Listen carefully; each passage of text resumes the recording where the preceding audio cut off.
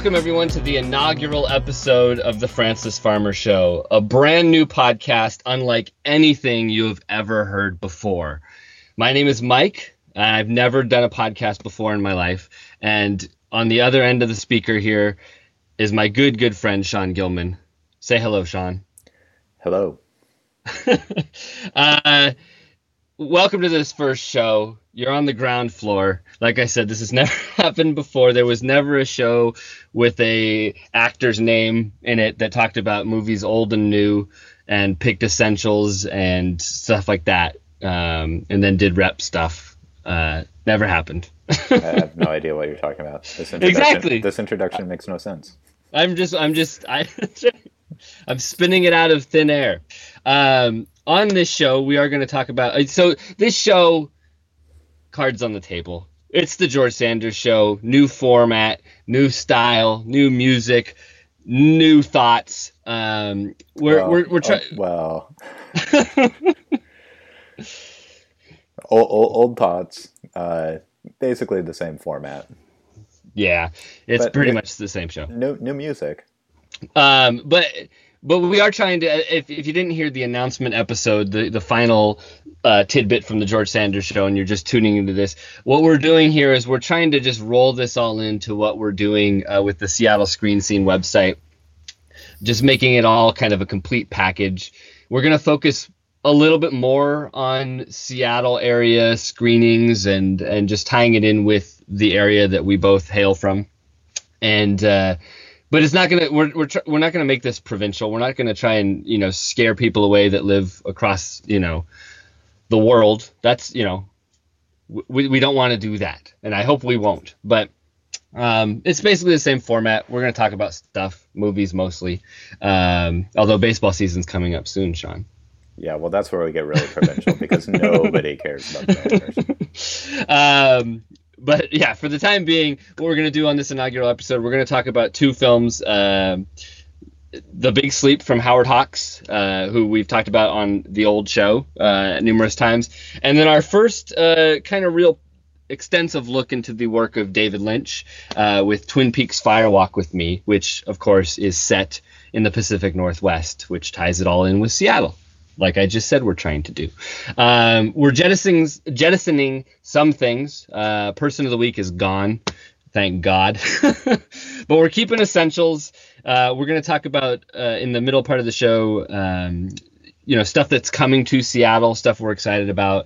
And this episode, we're also going to kind of just take a look back at the recent Oscar telecast from a week ago.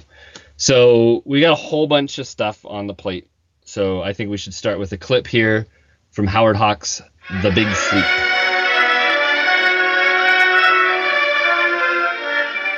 Can I help you, sir? Oh, yeah, I'm looking for a good mystery on something off the beaten track, like the Maltese Falcon. Oh, that was a fascinating story. But here's one that has everything the Falcon had and more. It's Raymond Chandler's latest bestseller, The Big Sleep. What a picture that'll make. You mind if I look at it?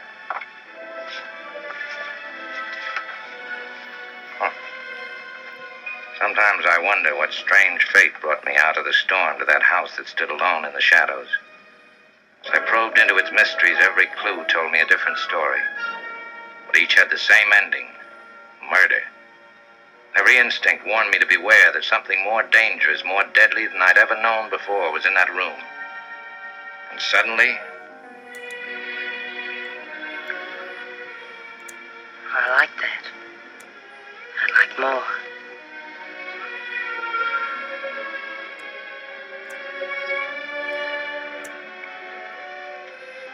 That's even better.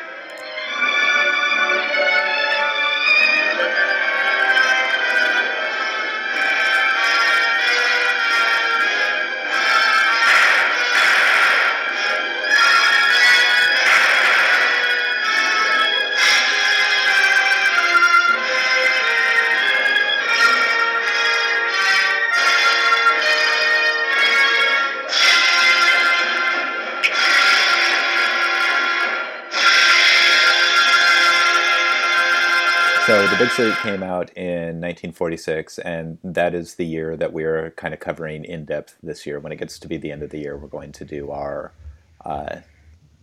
our top 5 movies of 1946 or top 10, and we're going to hand out like a bunch of fake awards and stuff like that. And The Big Sleep, kind of going into this year, I think is one of the favorites to win the Francis Farmer Best Picture Prize from 1946. I think it's a movie that the Frannies, as we call the it, Frannies.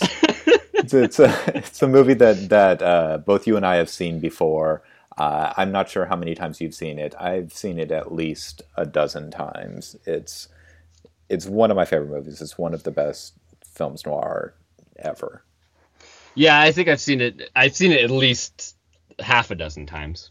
Yeah. So it of course stars Humphrey Bogart as Private Detective Philip Marlowe. It's based on a Raymond Chandler novel. I think it's the first Marlowe novel. Yes. And it was made in the wake of To Have and Have Not, which Hawks had made in 1944. Starring Bogart and introducing Lauren Bacall. And Bogart and Bacall had such tremendous on-screen chemistry that they like immediately went to work on another film, which was The Big Sleep. And after people got wind of how awesome they were together in the first film, they actually went back and reshot a few scenes in The Big Sleep to make them sexier. And so it's one of the classic Bogart-Bacall films. It's probably the best of the four films they made together. It's the best. Yeah. I really like To Have and Have Not too, but this one's pretty great.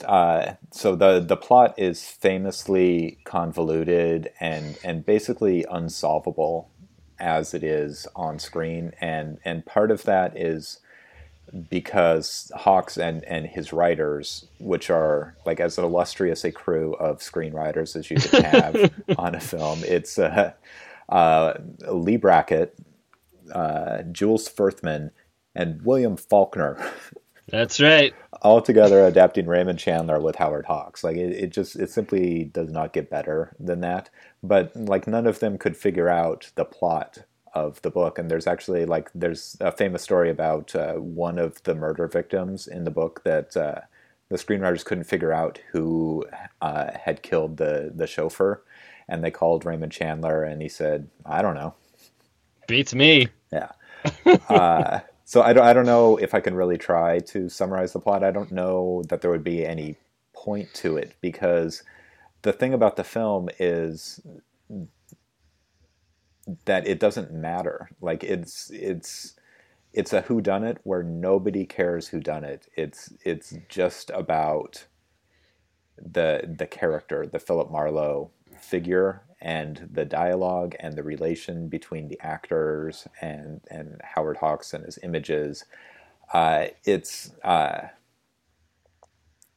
know. I put a little tiny blurb on Letterboxd about this, and one of the commentators, a guy named Carl Sandell, wrote something I think is very clever. He said that it really is the perfect balance that makes just enough sense on some level to convince you between viewings that you just forgot how the plot tied together. And that's kind of what it is. Like it almost makes sense, but it never really does. And you don't care. And there are a few movies like that. Yeah, this is a movie where you can... what's so great about this movie is that you can appreciate a different element of it all the way through for one screening, and then find another element about it that you absolutely adore the next time through, and the previous thing that gave you pleasure falls by the wayside. Like the last time I saw this on the big screen like a year and a half ago or something, and that showing of it, this was just the funniest movie I've ever seen. I mean, it's hilarious. And intentionally so. Like, I mean, the dialogue is so witty and just totally over the top and ridiculous. And that was so enjoyable. And then this time when I watched it, without any conscious decision on my part, I got more wrapped up into like just how seedy like everybody and everything in this movie is, and it's also this, like you said, it's a noir, it's grimy, it's got this, it's showing this underbelly that is, there's pornography and there's drugs and there's murder and extortion, and I mean all these horrible things that are happening, and it kind of is the perfect encapsulation of all of that horrible stuff. And so yeah, this movie is ever shifting, like in my mind, what it represents, and it manages to capture absolutely so much stuff within its 2-hour running time, that it's endlessly rewatchable. It really is. It's probably, if I was to pick a movie that's probably the most rewatchable film, this could easily be the contender for that. Yeah, it's definitely up there. Like, and I picked up on things this time that I had never noticed before. Like, there's a shot when Bogart is sitting at a lunch counter, and he's like trying to figure out what to do next. And at the moment he decides what he's going to do, in the background, a waitress turns on a light right above his head. Right. So it's like literally a light bulb going off as he has an idea of what to do. And I don't think I'd ever noticed that before. Yeah. I really kind of keyed into in the opening scene, which I think is like the perfect private detective opening scene, where Bogart arrives at this mansion and meets this general, and they sit in this greenhouse, which is, it's all exposition scene. Like, the general is explaining all of the plot to Marlowe as he's giving him the case that he wants him to solve. But they set it in this greenhouse where the old man needs heat to survive. So Bogart's there, and he's just sweating, and he gets so progressively sweatier as it goes on, and it's so seamless. The way he starts out normal, and then by the end of the scene is just drenched. And I'm like trying to figure out how they made him so sweaty when the general doesn't sweat at all. And like, clearly they're like, wetting him down between shots. But the way it's cut, you never notice a cut, because that's like Howard Hawks' whole aesthetic, is to make the editing invisible. Seamless. Yeah. Mm-hmm. So it's magic that the old man is not getting sweaty, but Bogart is. Yeah, it's such an oppressive, scenario of him being in that room, and he's got to take his jacket off, and I mean, you feel it. It's like when you watch Do the Right Thing, and that heat just kind of comes off the screen at you, and you're just like, you're getting all uncomfortable, and it continues when he leaves that room. He comes out, and he gets a breath of like fresh air when he walks back into the hallway, and you feel it too. You just feel like, oh my God, I'm finally out of that room. Yeah, he goes up to Lauren Bacall's room and opens a window, and you can like feel the breeze on your skin as he's cooling down. Yeah, it's really remarkable. Yeah, I really also picked up on what you said, that progression in the film from the first half is very jokey and very fun, and there's like Marlowe, every time he goes anywhere, he sees a gorgeous woman who is instantly crazy about him. Yeah, it's like a porno without the sex. Yeah. Like, it's like wherever he goes, like every beautiful woman is just like super into him, and it's so funny. It's so great. But then in the last 20 minutes or so, it gets really dark, and Marlowe is really shaken, and it's all the more disturbing because he's been so perfect through the first half of the film. He's been so unflappable, so confident, and always a step ahead and smarter than everyone else, like the most attractive person in any room he's in. And by the end, he's shaking. He can like barely manage to get like his desperate scheme to pay off, and it's that progression, that move is really, I mean, I wouldn't say it's terrifying, especially in relation to the other film we watched this week, but it's really effective, and I think a lot of it is just in Bogart's performance, just the way his body language changes from the first to the second half of the film. Yeah, he gets increasingly desperate. Like, there's he has that great scene in the car with I can't remember. There's so many names in this movie. That's another reason it's hard to kind of keep a hold of the plot is there's so many characters' names that are thrown out, like Sean Regan and all these people. But the name of the woman that works for the front of the pornography shop, Agnes. Agnes, that's right. He has that scene with Agnes in her car after Elijah Cook Jr.'s dead, and he just throws that back in her face. He's like, "You never cared about him," and in that scene, he is just so desperate and just so fed up with all these people and their shenanigans. And it's it's totally attributed to Bogart's performance in that scene. Like, you can have the best dialogue in the world, but he does a really good job of inhabiting that kind of character. Yeah, and the fascinating contrast with that is that Lauren Bacall's demeanor never changes. She's always the same woman, which is really interesting to me. Like, I'm wondering if that is like a limitation in her performance, or if it's telling us something essential about her character.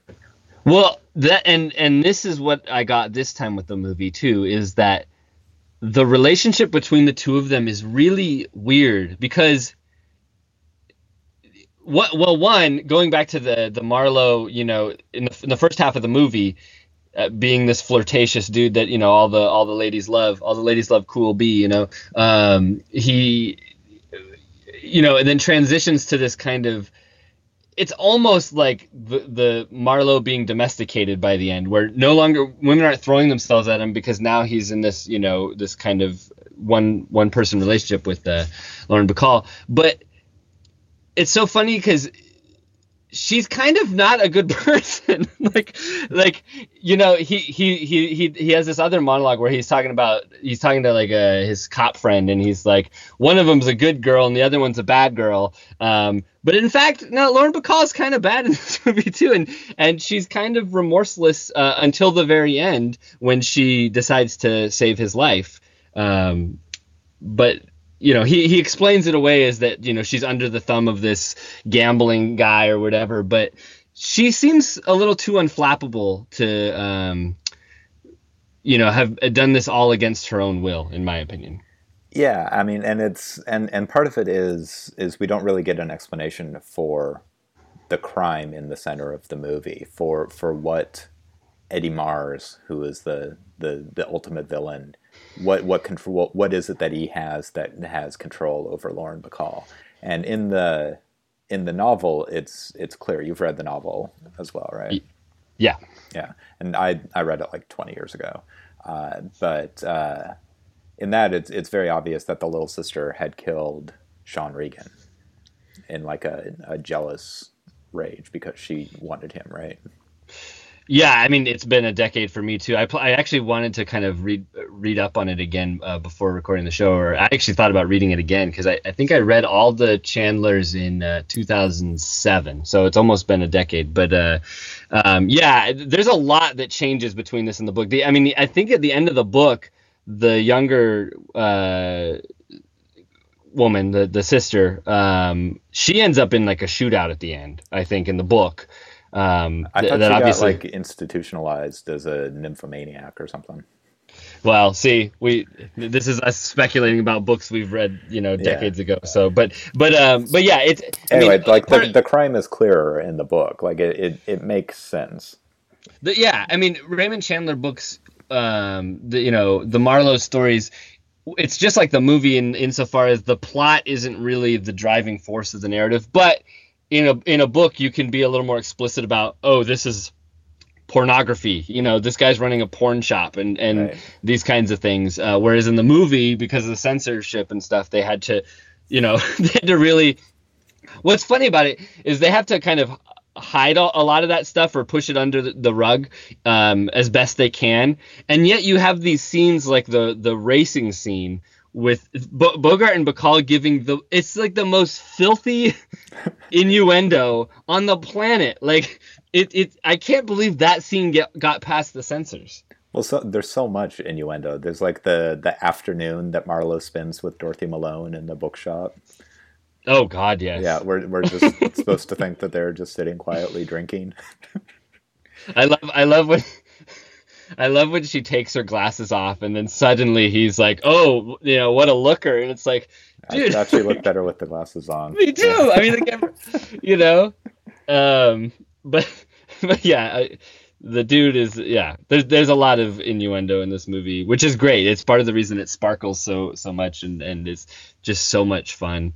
But yes. Anyway, so it's like it's not really clear what in any given scene is motivating Lauren Bacall. So she's basically just floating through this movie being cool. Yeah. In every scene, because she has no idea what is actually the plot in her character's relation to it. And it makes this like really weird tension between her and Marlowe. And I like that you pointed out kind of the way his relationship to women shifts in the second half of the film, to where he, instead of like attracting them and they like do his bidding whenever like he needs a car, there's a pretty cab driver who comes along. I love that cab driver. They become like openly contemptuous of him at the end, but he still relies on their help. Like he still needs Agnes to find Eddie Mars, and Eddie Mars' wife just flat out hates him. Yeah. Well, I think that's the difference in the end of the movie, is that the second half of the movie is that he really needs to go to them as opposed to them coming to him or earlier in the picture. So yeah, absolutely.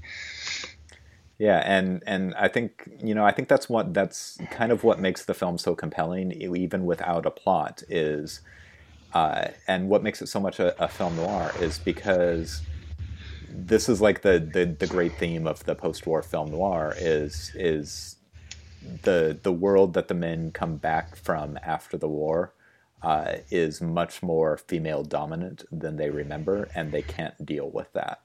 In addition to all of the various traumas that they've got from fighting in a war, there's like women who are being independent now too. Right. They're cab drivers and librarians and all these other, they have money and power.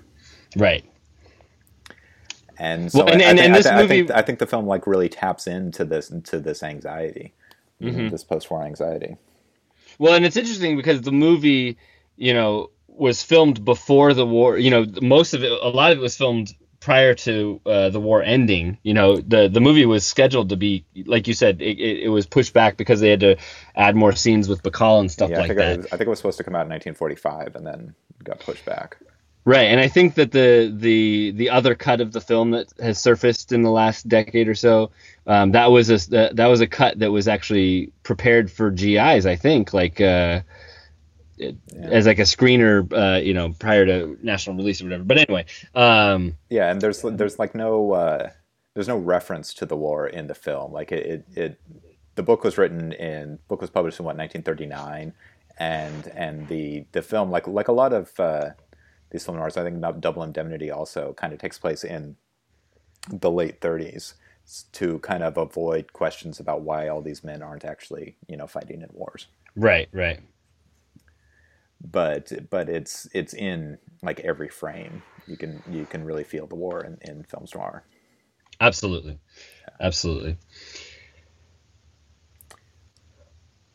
Do you have anything else? I just love this movie. Yeah. I really do. You said at the beginning that this is probably both our a top contender for our film of the year for 1946, and it absolutely is for me. And 1946 is a really phenomenal year, and we'll be talking more about that throughout the course of 2016. But this is one of those movies that every time I see it, I just, like I said at the beginning, it contains multitudes, and to me, a previous review I had of this on Letterboxd was, it's the funniest movie in 1946. It's my favorite noir. It's got the one of the greatest on-screen romances of all time, and yet it's still not the best Howard Hawks movie because that guy was so freaking good. And but every time I see it, I'm like, well, maybe it is the best Hawks. I'm not really sure. Yeah, I mean, at a certain point, it becomes like just ridiculous to pick and choose between masterpieces. It really is. It really is. But it is my favorite Marlowe. Yeah, we talked about the Robert Mitchum Farewell My Lovely, I think, last year. Yes. That it goes without saying that does not hold a candle to this. No, does not at all. And I was more cool on that than a lot of people, but I don't think anybody would argue that film is better than The Big Sleep. Yeah, I think honestly, I think there's no doubt that this is the best of like the classic private detective films. Like it's so much better than The Maltese Falcon. Oh God, I don't like The Maltese Falcon. I mean, I like The Maltese Falcon. I think it's fine, but this has everything that film is lacking. Yeah. Well, it's the difference between Houston and Hawks. Yeah. And a lot of my other favorite noirs are not of this kind. They're not detective stories in the same way. Like Out of the Past, Robert Mitchum plays a private detective, but he's not really like detecting anything. Right. This is like of like the mystery noirs. This is the best, I think, without a doubt. Yeah, it's so good. Yeah. So we're gonna take a quick break here before we dive into our Oscar discussion and all that good stuff. So here's a little bit of music for you.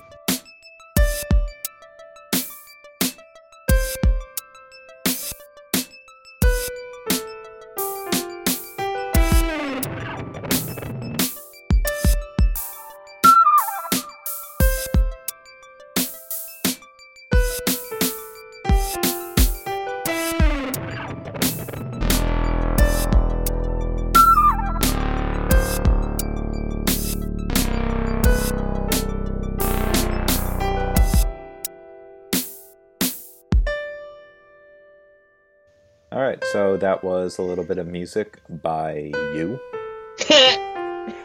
As all the music on the show now is of your own composition and copyright, so congratulations. So take that, Prince!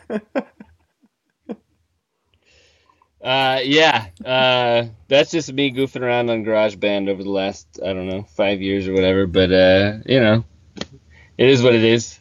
Yeah, that really is the biggest difference between the George Sanders show and the Francis Farmer show. It's that Francis Farmer respects copyright, whereas George Sanders doesn't give a fuck. He does not give a fuck. I'm glad that our parental advisory warning still remains intact, though.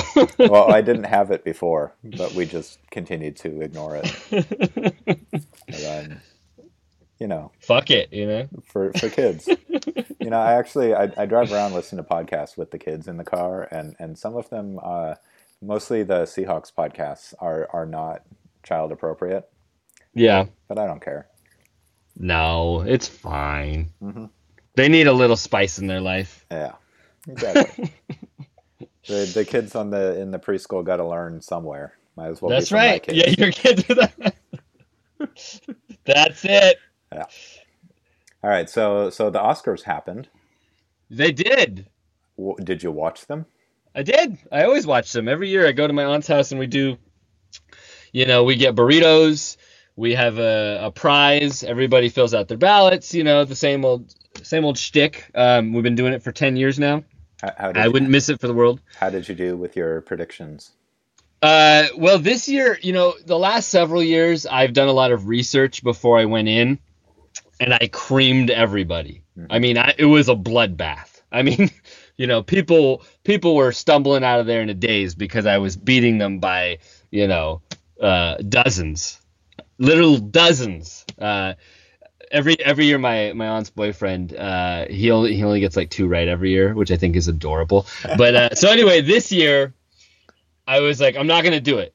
I'm gonna go in. I'm not gonna read up on it beforehand. I'm just gonna go in there.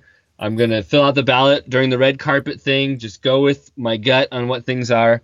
And I mean, percentage-wise, I didn't do so hot, but I did tie for first place. So I have to share the Cinerama gift certificate. But that's okay. That's okay. What was your total? How many did you miss? I think I got like 12 right. Ooh. I think. Yeah. I did worse. Did you do research? I did worse than normal. I almost always end up right around 18 out of 24, right? And this year I got 17. So some years 19, but it's usually pretty much the same. I got no, and that's how I've been the last like 2 or 3 years. I've been, like I said, I've been really high up there. I think last year I only missed a few, but I missed 2 of the 3 shorts categories, and I missed Best Picture, which I think a lot of people miss Best Picture. Although astute fans of the old show, might remember that I think I don't know if this is actually true because I didn't go back to listen to it. I think I did call Spotlight as Best Picture, and you're like, I think it's going to be The Big Short. Yeah. I think I called it on that show. Yeah, actually, I might have gotten 8 wrong because I missed Director too. As I'm looking at my predictions, I couldn't.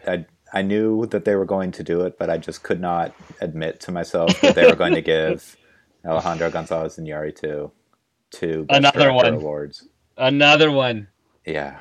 And he's got one more than Martin Scorsese. And then when like Mad Max was winning everything, I was like, oh yeah, they're gonna give him Best Director too, because I know on clearly they recognize that on a technical level, Mad Max was the best Hollywood film of the year, right? And then they gave Director to Alejandro González Iñárritu. No, while watching the program, and when Mad Max started sweeping all those technical awards, I got really loud and boisterous in the room, and I was like, all right, everybody, Mad Max's night. And then like the minute I said that, it stopped winning stuff. Oh, well, thank you for that.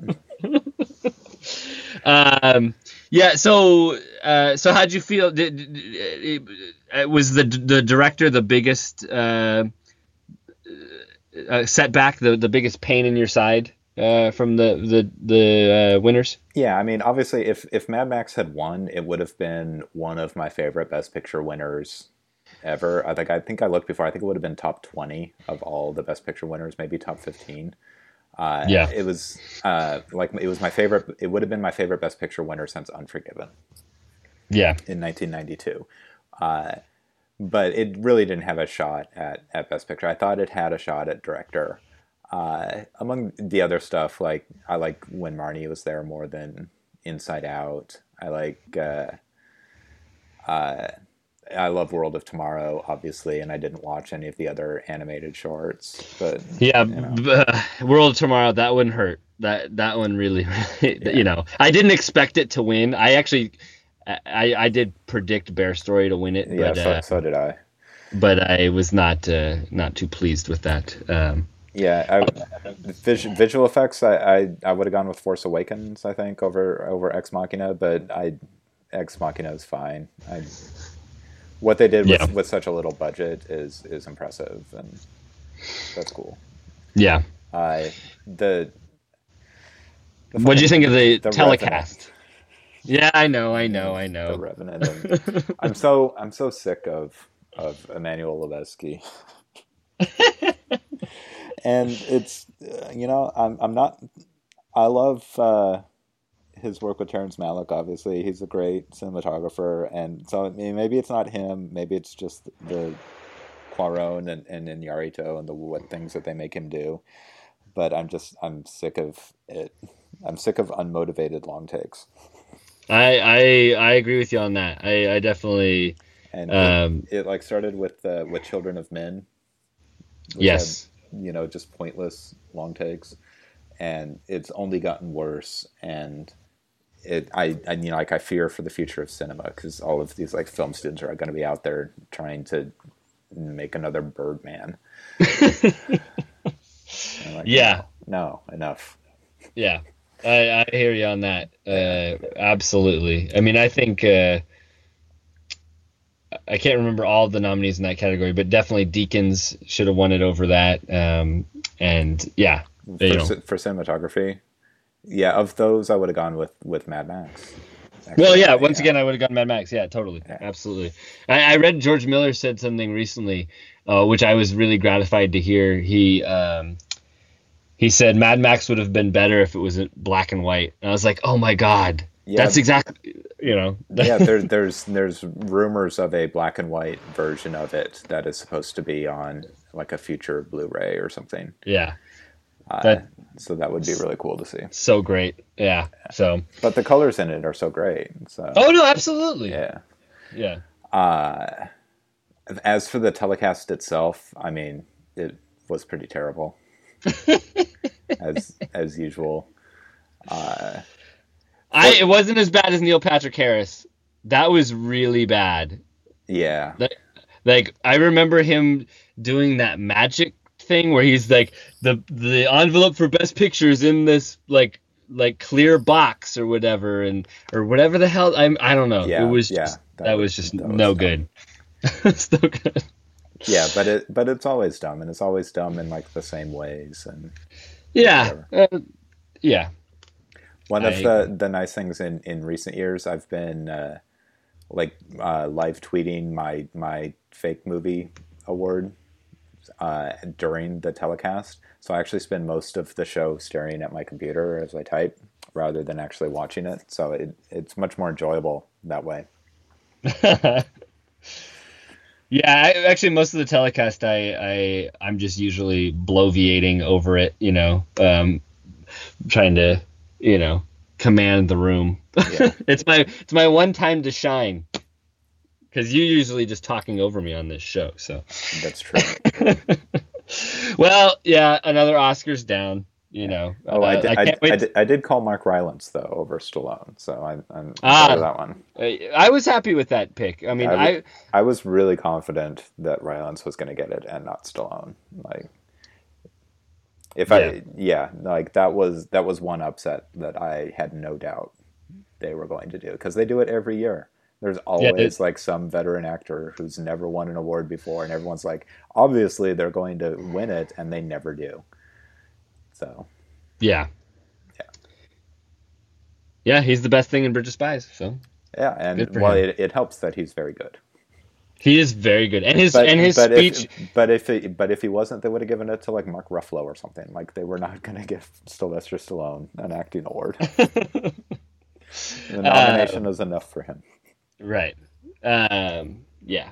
Rylance's speech was good. I thought it was the best speech of the night. It was. Yeah.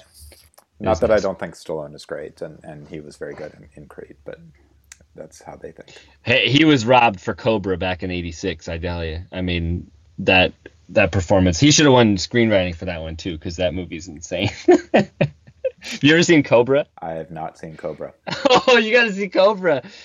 Oh, his character's name is Cobretti, and he cuts his pizza with scissors, and... yeah, it's pretty amazing. You mean we don't cut our pizza with scissors?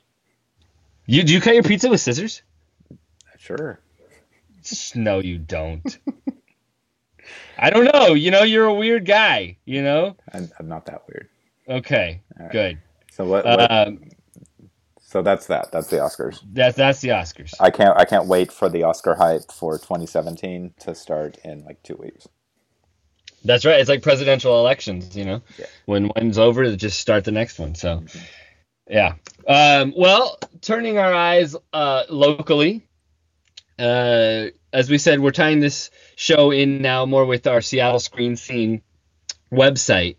And part of that will be kind of discussing things that are coming up, playing here, things that we're excited that are going to be getting onto Seattle screens. And do you have something that's particularly exciting coming down the pipeline in the month of March, Sean? That you'd like to highlight? Yeah, coming up, not this coming week, but the week after, Scarecrow has some really cool stuff going on in their screening room. In particular, Troop Beverly Hills. I mean, they are playing that. That's true. They've got a double feature of the Playhouse and Sherlock Jr., which I think, did we do that double feature at the Metro? We didn't play the Playhouse. We did Sherlock Jr. in the General. Oh, okay. They've also got Irma Vep, which is a very great Olivier Assayas, Maggie Chung movie, and Streetwise, which was a movie that we talked about watching this week, but didn't because I thought it would be depressing. Yeah, and then you're like, how about Fire Walk with Me? Right. Yes, I love. I've talked about Streetwise a number of times on the show, and I'm assuming Scarecrow's playing it off of VHS because I don't think it's on disc. And so, yeah, people should definitely try and get out there to see that movie because it is incredibly depressing, but it's also very, topical because right now Seattle is dealing with a lot of issues regarding homeless populations, and it goes to show that nothing's really changed in 30 years. So it's definitely really good. Yeah, that's cool. Scarecrow's screening room, which I don't know if we've talked about this on the show. They did a fundraiser at the store for a few months where you could round up your purchases and contribute to turning their screening room into an actual screening room. Instead of just like a room with a big TV.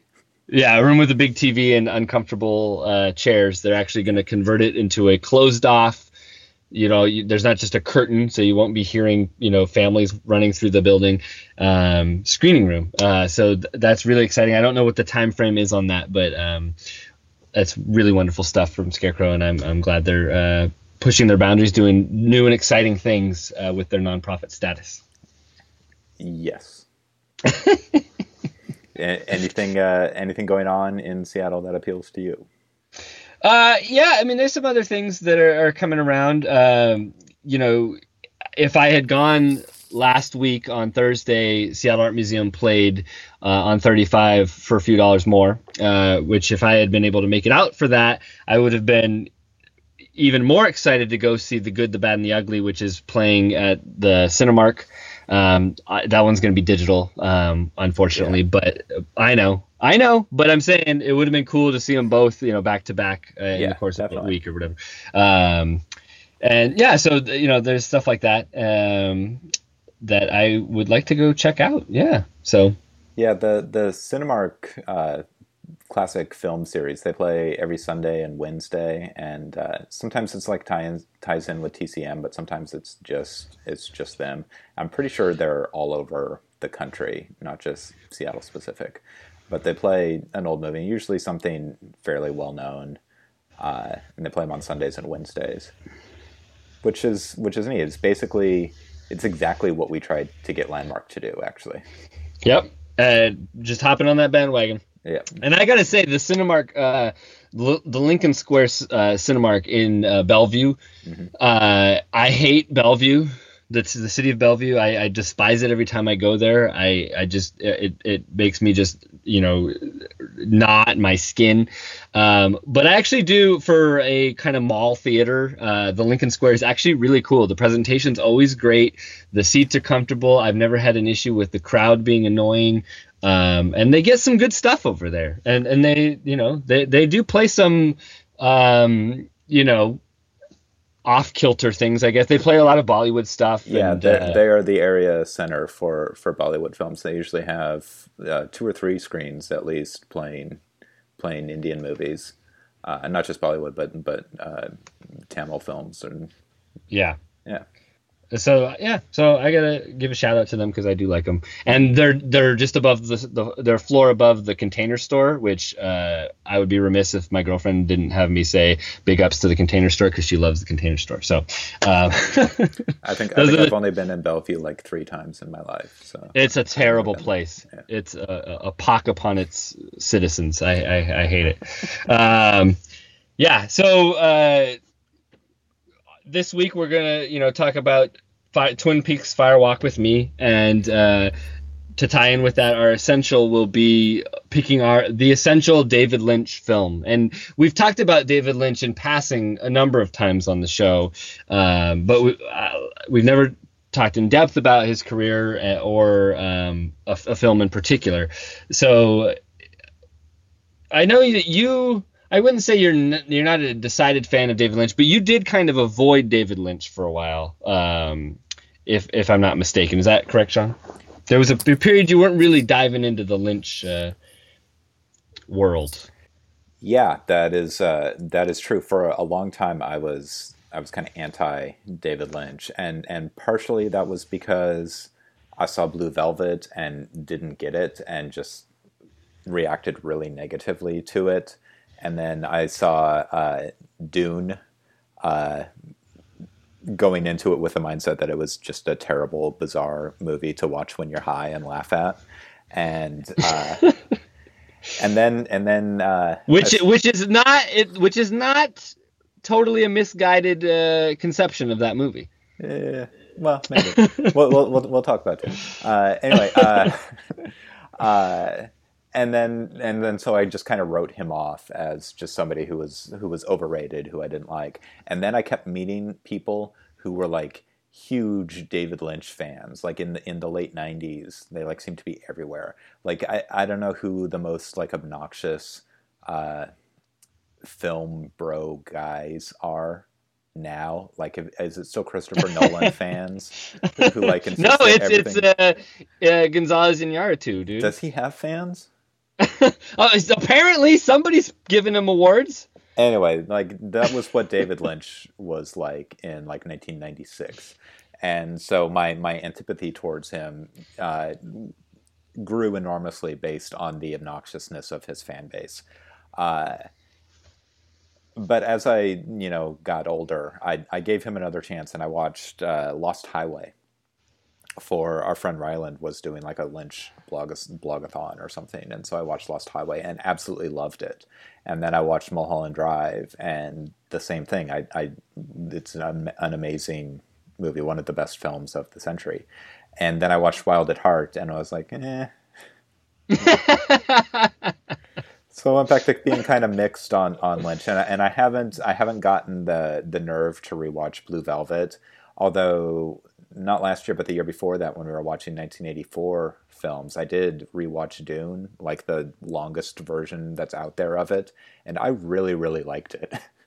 Like, I think it's a legitimately good movie. So, and I've since seen Eraserhead as well, and I like that as well too. So I am pro Lynch now, although I am still somewhat trepidatious of the Lynch heads. It's understandable to be scared of the Lynch heads. I totally know what you're saying. Are they the Lynch mob? Yes, they are. I think that's actually what Ryland called the blogathon, didn't he? I think it was called it. No, oh, I think that's what it may have been called. So what's your essential Lynch pick then? Well, I think Mulholland Drive is his best movie, but for me it would be Lost Highway, because that was the one that I watched and I got Lynch. It was like, okay, I watched this movie and I see where you're coming from now. I see what you're doing, the way that you're mixing old Hollywood modes of storytelling with kind of surrealist plot structures and imagery, and in order to get at like the dark heart of Americana. Like I get that now, and it was right. Lost Highway that made that click for me. That's a great film, and actually is also my gateway Lynch film. I wouldn't say I would. Well, I'll talk more about it in a minute when we have our discussion about Firewalk with Me. But I avoided David Lynch because he scared me for a long time. But Lost Highway was the movie that I saw in high school that I was like, what the hell is this? And it scared the bejesus out of me. But it also just like affected me in such a primal way that it stuck with me for so very long. I mean, it stuck with me for 5 years until I saw Mulholland Drive in the theater, and just was absolutely floored by it. And it's a film that I got the Blu-ray for Christmas, and I haven't seen it since I saw that 2001 screening, and yet so much of that movie is just burned into my brain. Club Silencio and all that stuff, and I mean, just Naomi Watts on the escalator. I mean, there's so much of that movie that's just like permanently imprinted on my brain, and that's what I think is so great about David Lynch, is he taps into something so primordial that like it just stays with you. But for me, and I have talked about it before, I think my favorite Lynch film is Eraserhead. I think I always love when artists, whether they're musicians like Captain Beefheart or the Ramones, or they're directors like Satyajit Ray or Orson Welles or somebody, comes out with their first work. I mean, Lynch obviously made some short films and stuff, but like it's his first feature, I think. Feature film, where their aesthetic is so perfectly defined in that initial push, and Eraserhead is probably might be the greatest example of that, where if you wanted to say, here's what David Lynch is all about, show them Eraserhead, and that's what he's all about. And he's moved into different kind of realms, and he's tried on different things in the ensuing decades. Like I've found the Lost Highway, Mulholland Drive, the way it plays with identity really interesting and stuff, where actors play different characters and stuff throughout the film and stuff. And that's not really in Eraserhead, but is in there, characters become different people. Right, exactly. But in Eraserhead, you have this melding of just the absolute horror that is in this world, in this kind of intangible, just fear that's just bubbling up in nooks and crannies, but then also marrying that with this just kind of beautiful embrace of that, and then it's this transcendental, which is something that he's really into, meditation, but like it gets to this transcendent kind of release in his movies, and I think Eraserhead is a perfect example of that. So Eraserhead is really funny. Yeah, it's funny, it's scary, it's beautifully shot, it's the lady in the radiator, makes me want to cry. I love it. It's such a good movie, and the dad from Ted's dad from Bill and Ted's in it. I mean, it can't be beat. So yeah, I think one of the problems I found that I had a lot, and I suspect I'm not alone. When first starting out with a director like David Lynch or a lot of art house directors, is not understanding when they were being funny and thinking everything was meant to be completely serious and arty and important all the time. And I think, that's one of the things I learned as I got older, is that sometimes great directors are funny. And I think that helped a lot with David Lynch, because he does have a really terrific, very strange sense of humor. He does. I mean, we'll talk about it with Fire Walk with Me. There's some funny stuff going on in that movie. Yeah. And if you embrace that, you get a better appreciation for the work as a whole. It doesn't demean the artistry or the horrors or whatever else you're looking for in the film. And I think that was actually my initial exposure to David Lynch was Twin Peaks. When it aired originally on TV, I was 14 years old when it was on, and it was such a huge critical smash. It was hailed as the first actual instance of TV as art. So my introduction to it was that it was important, and it was serious, and it was difficult, and 14-year-old me watched it, and I did not understand it at all. I watched 2 or 3 episodes in the middle of the first season with having no understanding of what was going on, and it didn't make any sense, and I was just annoyed by it.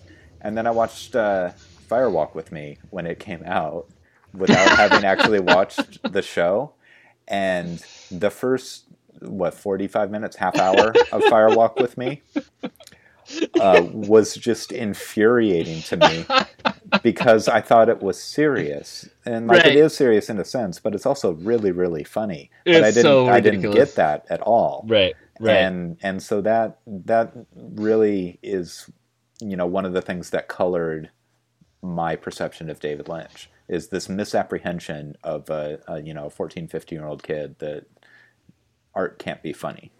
Right. Stupid you. Yeah. But you're absolutely right. We're all there. Whenever when you're young, you think a sign of maturity is being serious, and Right. and so you go into these things with with your thinking cap on and your chin resting in your hands, and you're ready to get down to serious stuff, and then David Lynch throws out a gobble gobble or something, and you're like, Yeah, you and take it seriously. And we should probably transition to Firewalk with Me now, because like I think that first section of that is parodying that mindset. Exactly. So let's take a break and hear a little clip from the film. Yes. Yeah. Do you think that if you were falling in space, that you would slow down after a while or go faster and faster?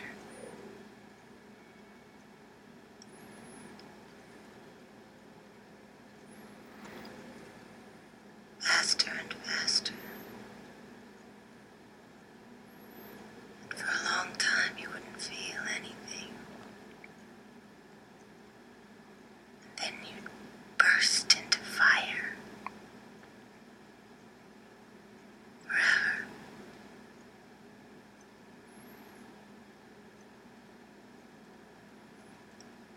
And the angels wouldn't help you.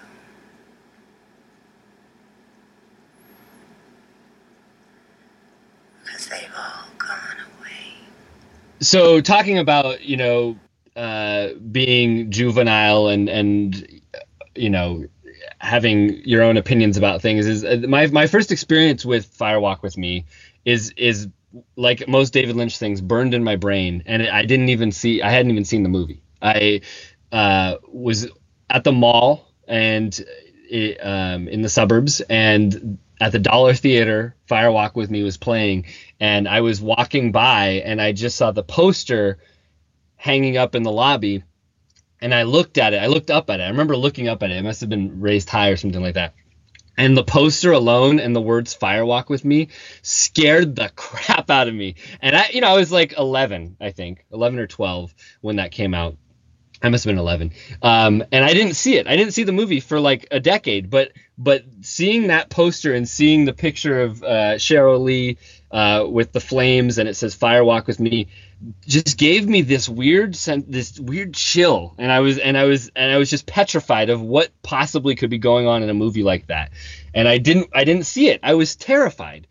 Fast forward 10 years and I'm in my early 20s, and I was traveling with my friends, and we were in Olympia, Washington for the night, and which is kind of Twin Peaks country, Pacific Northwest, small town kind of thing. And I got incredibly drunk. I mean, like really, really drunk. Like the only time I've ever been thrown out of a bar was that night. And I passed out in some bushes. And anyway, long story short, I woke up the next morning with like a huge hangover. Just, I mean, really pounding, splitting headache, just really bad. And so with this guy, Chris, and I walked to the Safeway, which was like a block away from where we were staying. And we both got like some odd wallaby monsters. And we went back to this house we were staying at. And we threw ourselves into this living room. And I just had this horrible headache. I'm lying on the couch, and he puts in Firewalk with Me. And I still had these kind of adolescent terrors about the film. But I was so hungover that I couldn't do anything. I couldn't move. And so I didn't even watch the movie this time. I just like listened to it kind of in pieces, but trying to like not listen to it because it scared me so much.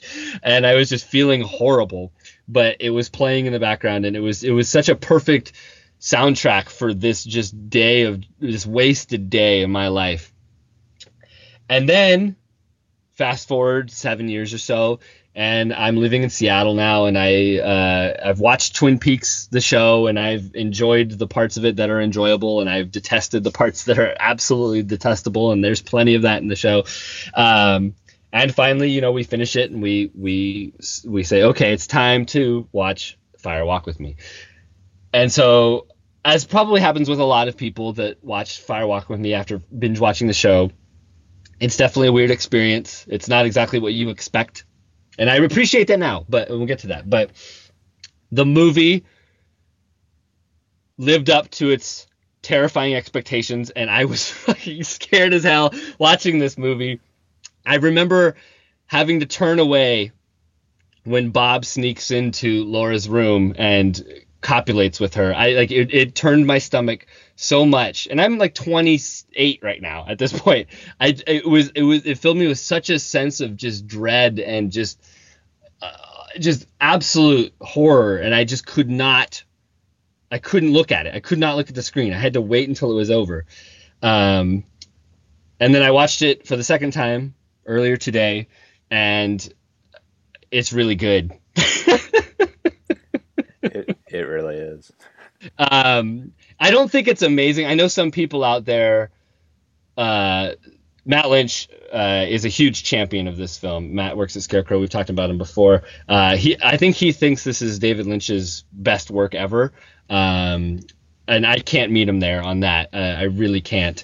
But it is such an interesting movie on so many different levels, as a prequel to a hit TV show, as an artistic expression, as a portrait of incest and, sexual abuse. I mean, it is unflinching and raw and honest and just, incredibly horrible. Yeah. And emotional and it's a movie that I think continues to grow in esteem, because when this movie came out, nobody liked this movie.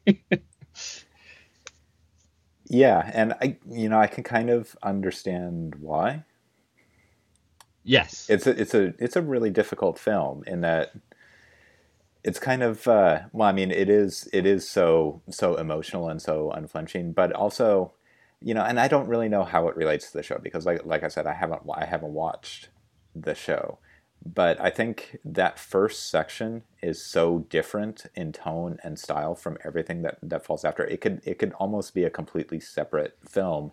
And that's kind of where I'm like, that's what's holding me back from declaring this to be just an absolute masterpiece, is I haven't figured out how the first part fits in with what comes after.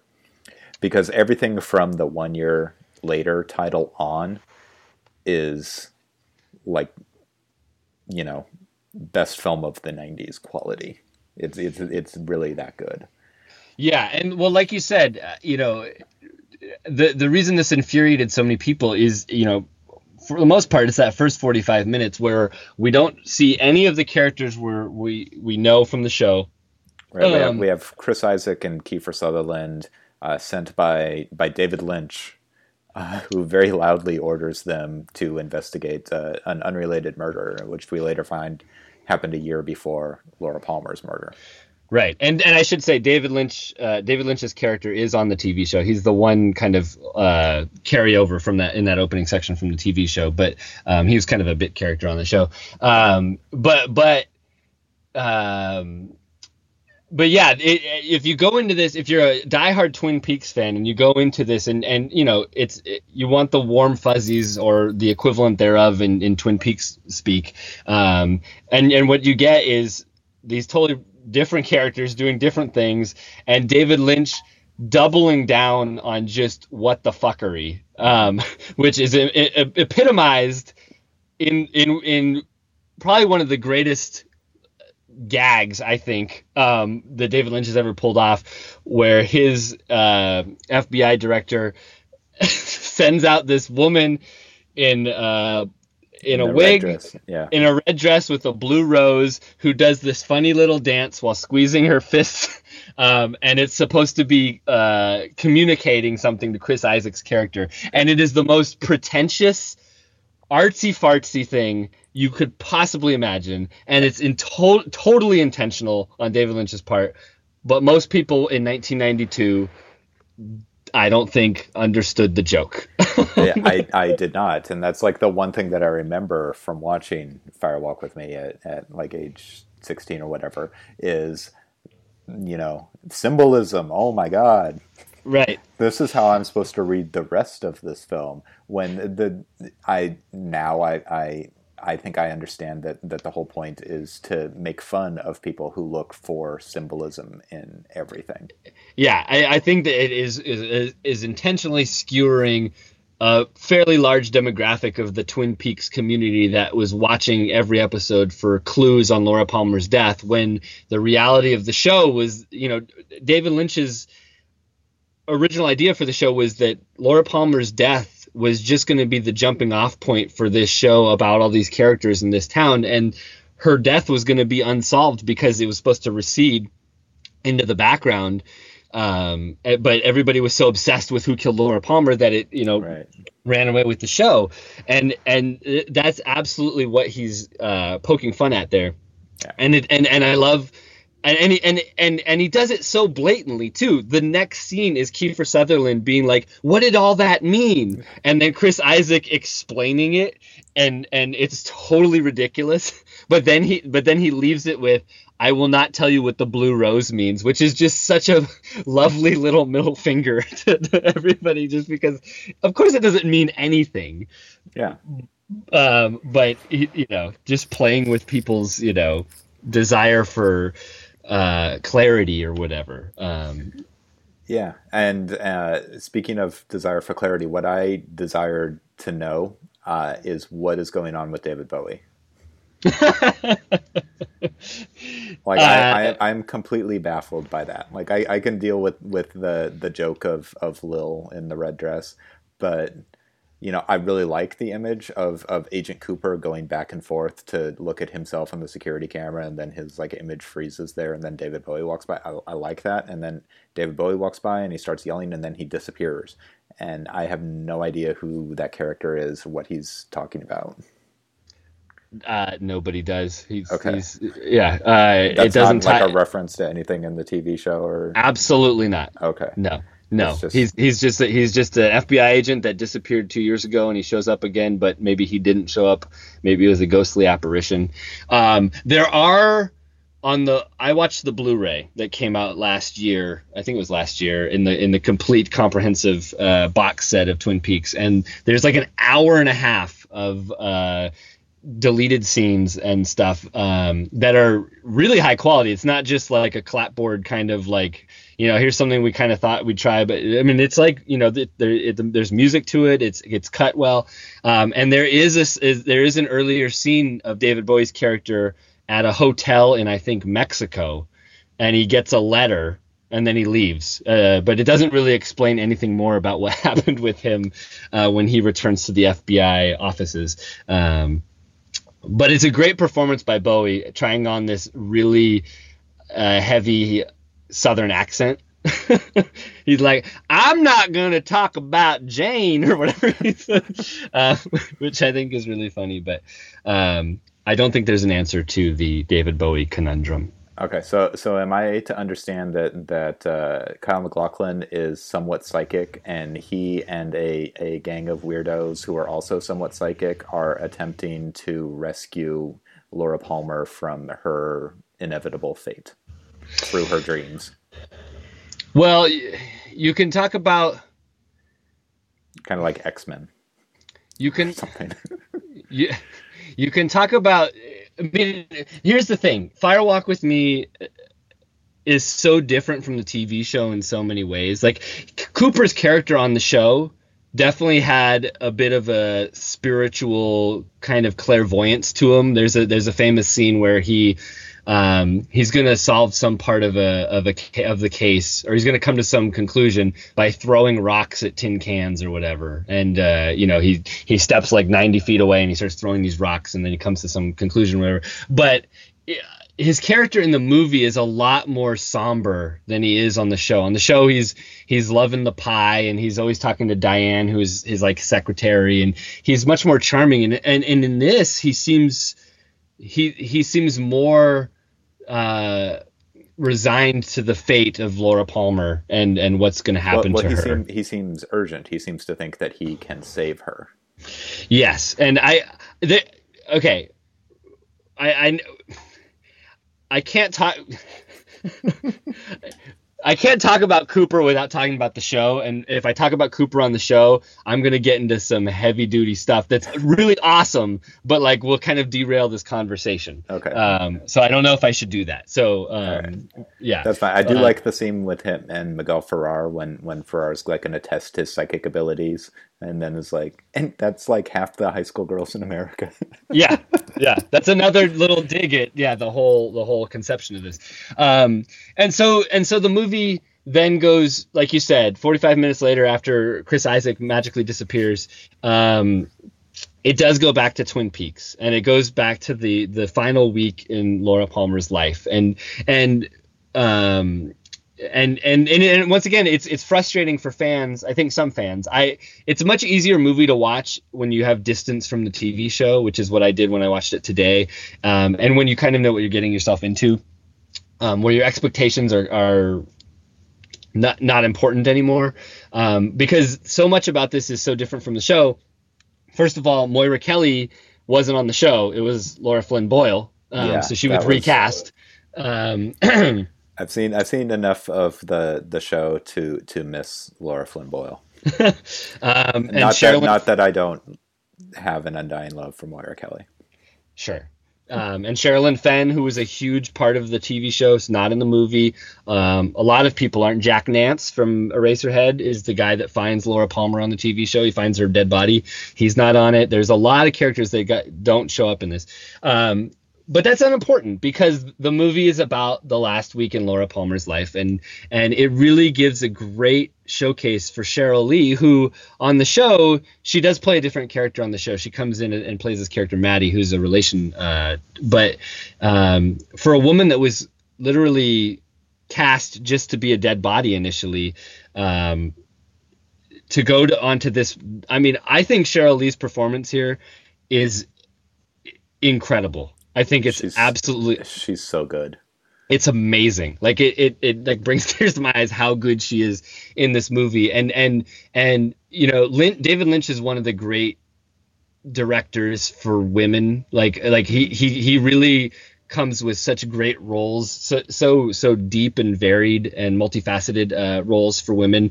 And I don't think there's been one that's been as amazing as Laura Palmer. And it's so interesting because on the show, well, I mean, I would have said Naomi Watts in Mulholland Drive, but I think it might even be better. Yeah, I love Naomi Watts. I love her, but this, it's such a hard thing to play, because on the show, Laura Palmer means something different to everybody on the show, and she's the prom or homecoming queen with good grades, but she's also a drug dealer and a prostitute, and you can't imagine one person inhabiting all of these different things, and yet Cheryl Lee does it in this movie. She absolutely nails it. She has one shot near the beginning of her role. It's like they're leaving school, and her boyfriend is like mad at her because they didn't. He was waiting for her the night before, and Cheryl Lee completely defangs him just with a look. She like cocks her head, and it's amazing to see, because you know that like beautiful people and actresses and actors have that power, but to like actually see it before your eyes, how she changes from a normal person into like pure charisma and totally twists him around to do her will is really kind of astounding. Yeah, it's really remarkable. And that's just like the beginning of her performance. Right. It goes in so many different places from there. Yeah, and she has that confidence, that charm, that just like you said, charisma to her. But then as you start seeing like the vulnerability and just the pain and sorrow that her character goes through like every day of her life, I mean, it's astounding. I mean, it really is. Like, she is so good in this movie, and that alone should be reason that this movie should be as it should be well regarded, because it's really phenomenal what she does here. Yes. Sorry, I get worked up talking about the whole thing, but yeah, she's great. And we talked just a couple of weeks ago about the Claire Denis film Bastards, which reminded us both of Fire Walk with Me, especially in the way that it ends. But this to me is so much more compelling a story. Like Denis' story is a story of like incest and sexual abuse, but told in such a way that we are like to be outraged at the men in power that are, exploiting people. Whereas this is told from the perspective of the victim in a way that's like so sympathetic and so empathetic. It makes it much more emotionally devastating than Bastards was. Yeah, you're much more detached watching Bastards than you are Yeah, it's with more this movie. it's very academic. Like you want to critique capitalism after watching Bastards. Like watching this, you just like want to curl up in a ball and cry. Right. Yeah. Absolutely. I mean, absolutely. And like I said, it's such a, for all of the weird stuff that happens, and there's plenty of weird stuff after the first 45 minutes in this movie. I mean, that you get a return to the red room from the show, and you got the man from another place, talking backwards, and Garmon Bozia, and all this weird fucking shit still happens in this movie. But at the same time, it's such a raw and honest depiction of kind of this anguish. That her character is so she's multifaceted because she seems so helpless. Like she can't escape this horror, this evil that's surrounding her, no matter what she tries to do. And yet she's also so kind of heroic for I don't know. For me, the ending of this movie might be the most beautiful ending of a David Lynch film ever. And it's weird to say because it's after this woman is basically raped and killed by her dad, and then thrown in plastic into a river. But like when the angels return to Laura Palmer and she gets like a brief moment of salvation, even if it's in death, like, I don't know, it's so compassionate that it's a really beautiful spiritual statement at the end of the hope that a woman who is so damaged can, the belief that she'll find some kind of peace. Yeah, it's a really forgiving and yeah, compassionate just view on those kinds of things. And and David Lynch, he's his MO, his modus operandi as he says that at the beginning of the movie, right? My MO, my MO is here. The one thing he explains. Yeah, my modus operandi, but he's exposing the seedy underbelly of middle America or whatever. But he's not just making a sideshow out of it. He's genuinely like engaged in it, and he has an affection for these people too. Like it's not like just exploiting horrors or whatever. It's really winnowing down into the depths of the pain and suffering that these people go through. Yeah, definitely.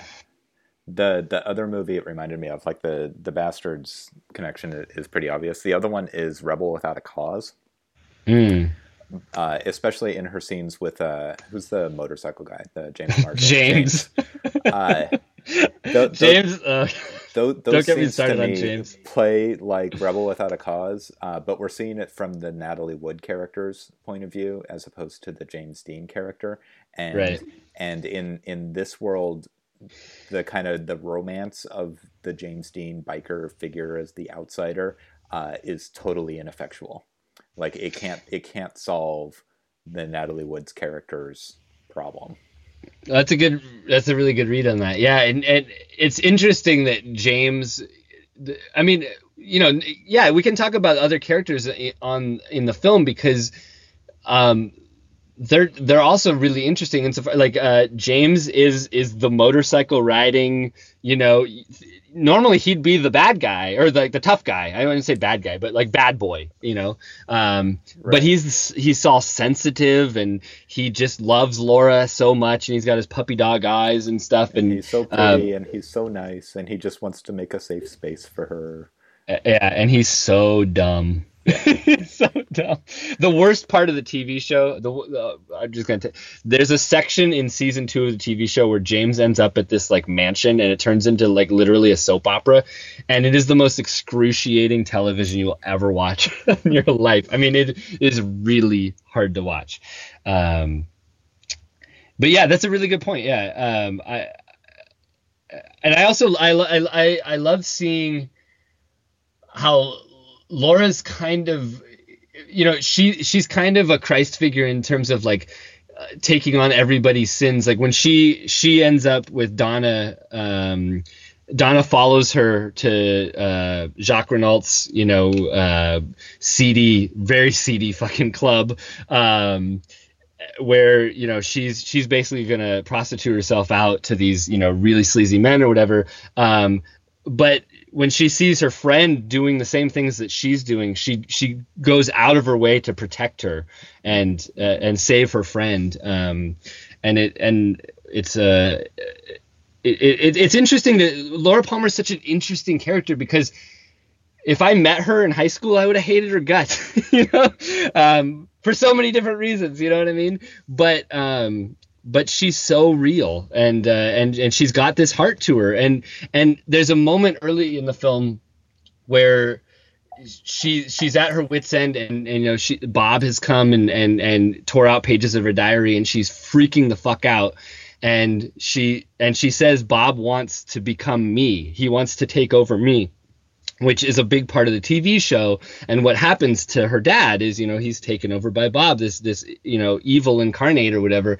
And the whole movie is about Laura trying whatever she can, whether it's drugs or sex or anything to not give in to Bob. And she kind of wins that battle, like by giving her life up. She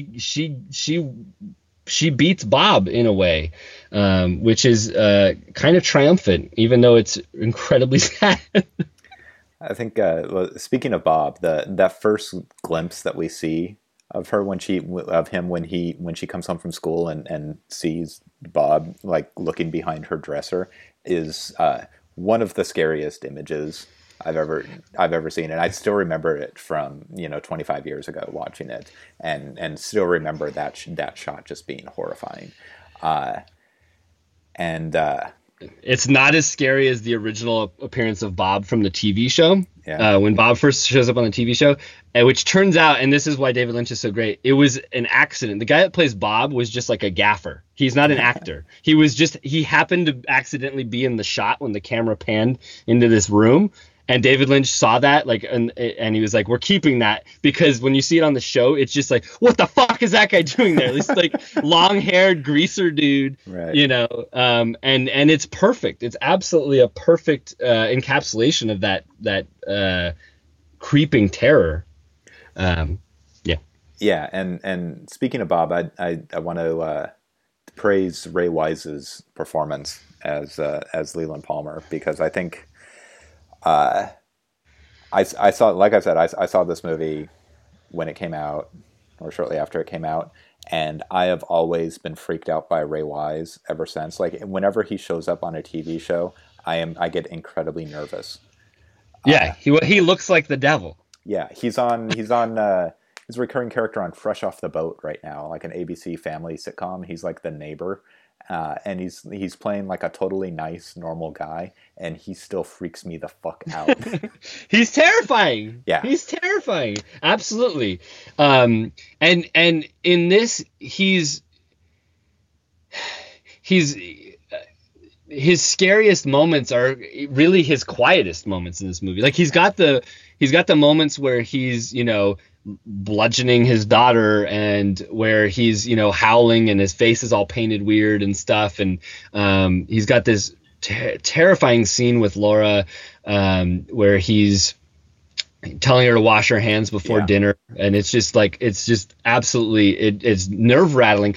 But then there's the quiet moments of him just kind of sitting there with his hands clasped, or behind the wheel of his car or whatever, and that is, to me, 10 times scarier. Well, the Ray Wise in repose is terrifying. Well, the scariest line, the most horrifying point of the movie comes at the very end, and it's the very peak, and it's his line where he's like in the process of killing Laura, and he says, damn it.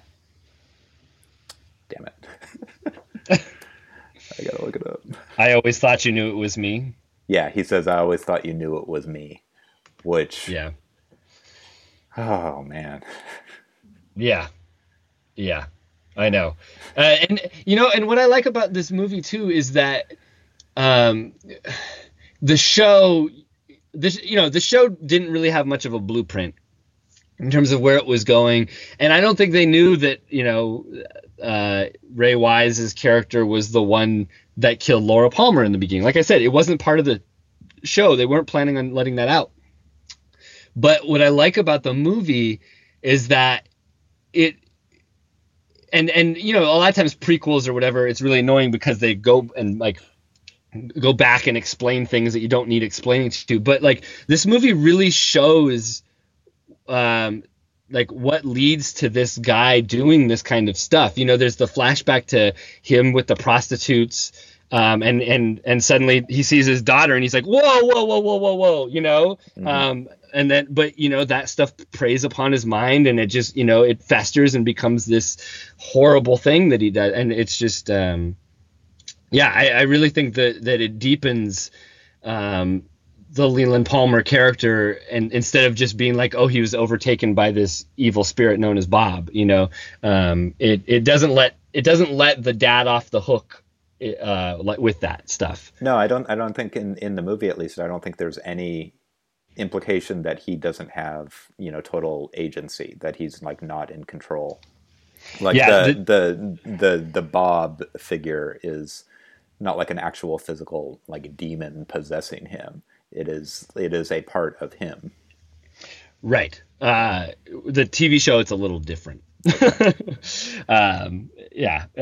Because Bob ends up moving into another person's body later on. But yes. Yeah, but even then, that's like metaphorical. It's just like right. I hope we don't all have an inner Bob, but a lot of people do. Right. Well, Bob. I mean, yes, Leland Palmer, is responsible for all that stuff. But going back to Bob, when I was taking a shower today before I watched the movie, and I was about to take my dog out for a walk, and I was getting ready to go out and do stuff, and I just was prepping for the movie, and just the idea of Bob made me feel like someone was in the house. Like, I mean, it was like really weird. I often get freaked out at night turning out like the lights in my house, and I have ever since I was a kid. But I was definitely like hoping that Bob was not around the corner as I was going to bed last night. Yeah. So so this movie's really good, and now I'm thinking my Letterboxd star rating was a little low. Yeah, I'm trying to be more conservative with things as I rate them on Letterboxd now, at least like the first initially. So I have a lot of 4-star ratings, whereas before it would be higher. I would probably move this one higher. We'll see how it sits after another couple of weeks or something.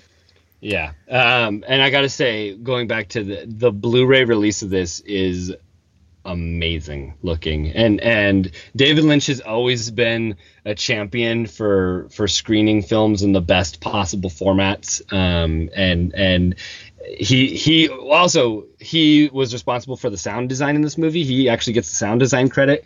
And it's really good. Yeah. I mean, he is really an artist. Like he's not just a personality. Like the guy really takes his craft seriously and is a really talented individual.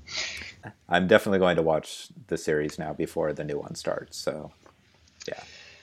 Yeah, just be forewarned, James in that mansion, man. It's going to be a tough slog. But there's absolutely some wonderful stuff on the show. I think the first season is only 6 or 7 episodes long. It's fantastic. I think that's the other way around. I think the second episode is only, I don't know. No, it's the first. Yeah, the first season is short. Second season is long. Lynch left the show in the middle of the second season to film Wild at Heart, and that's when it all went to hell. But 8 episodes for the first season, 22 for the second. Yeah. But yeah, anyway, so we're going to listen to the theme song now because It's really, really good. Angelo Badalamenti really nailed it. Oh, and by the way, Julie Cruz singing in this movie in the bar. Yeah. Oh God. Yeah, that was the best. That was a scene from Mulholland Drive. That's it right. seemed very similar.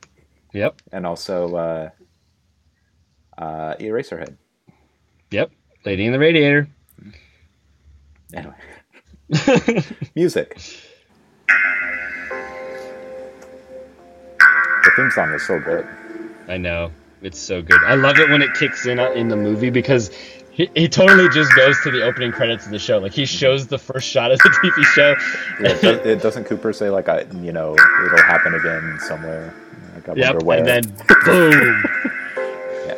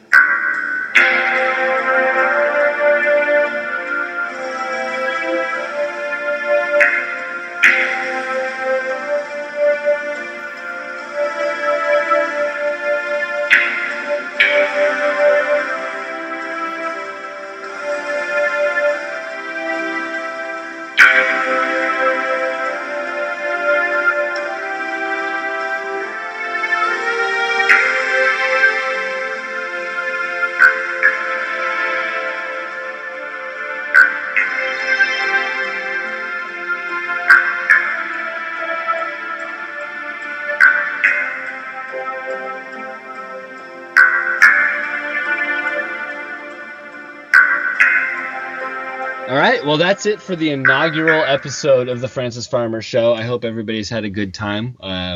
Looking forward to going forward with this new plan because it's basically the old plan and I don't have to change anything about my life whatsoever. So I'm A-okay with that. Next time on the show, tying in with the new film from Apichatpong Weerasethakul, which is Cemetery of Splendor, which we've both seen, right? You saw it. Yes. Yeah, it's really good. Very good. Yes. I might watch it again. Great lead performance in that movie. One of the best of the year, absolutely.